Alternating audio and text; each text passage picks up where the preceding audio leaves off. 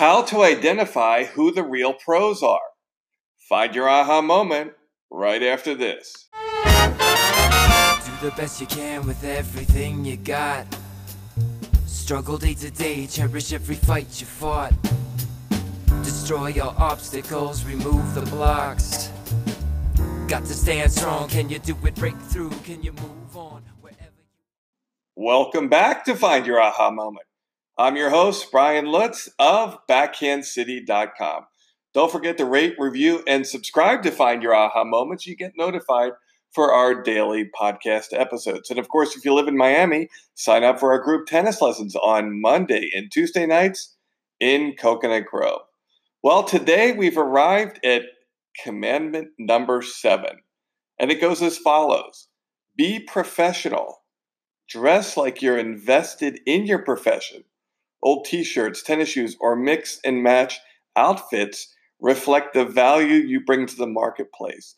Let your students know where to park for class, buy gear, how to eat, sleep, hydrate. Always add value. It's not just about technique and strategy.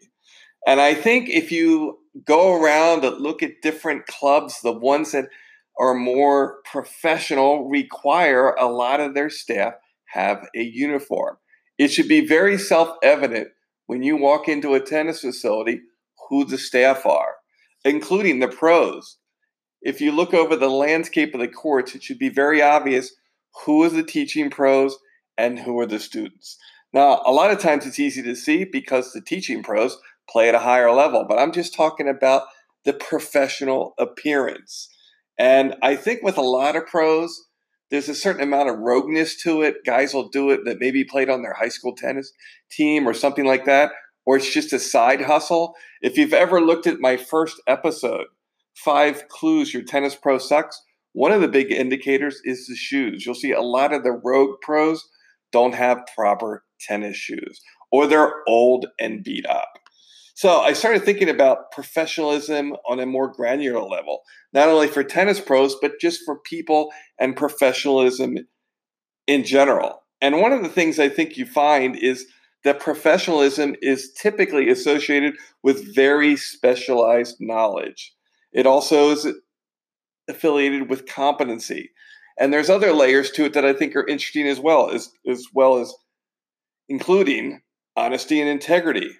Here's another one I love, accountability. Is there anything more annoying than a tennis pro that can't show up on time? I also think one of my favorite things here is self-regulation. And this really just has to do with maturity. When there's a fire that needs to be put out, who's your natural leader and professional that can handle the situation? So when you're going around and you're looking for tennis pros or you're interacting with coaches, start looking at them with a different set of lenses and perspective and look at it from a professionalism lens. Is this person a professional? Is this someone I want to invest in? And you kind of have to ask yourself, if they can't invest in themselves, why should I invest in them? Well, thanks for listening to this episode of Find Your Aha Moment. Don't forget to rate, review, and subscribe to this podcast so you can get notified for our daily episodes. And of course, if you live in Miami, sign up for my group tennis lessons on Monday and Tuesday nights in Coconut Grove. Thanks for listening. This is Brian Lutz of BackhandCity.com. That's when push comes to shove. I believe it was inevitable. That's when push comes to shove. Could this be the one that got away? I get the message, guess I knew it.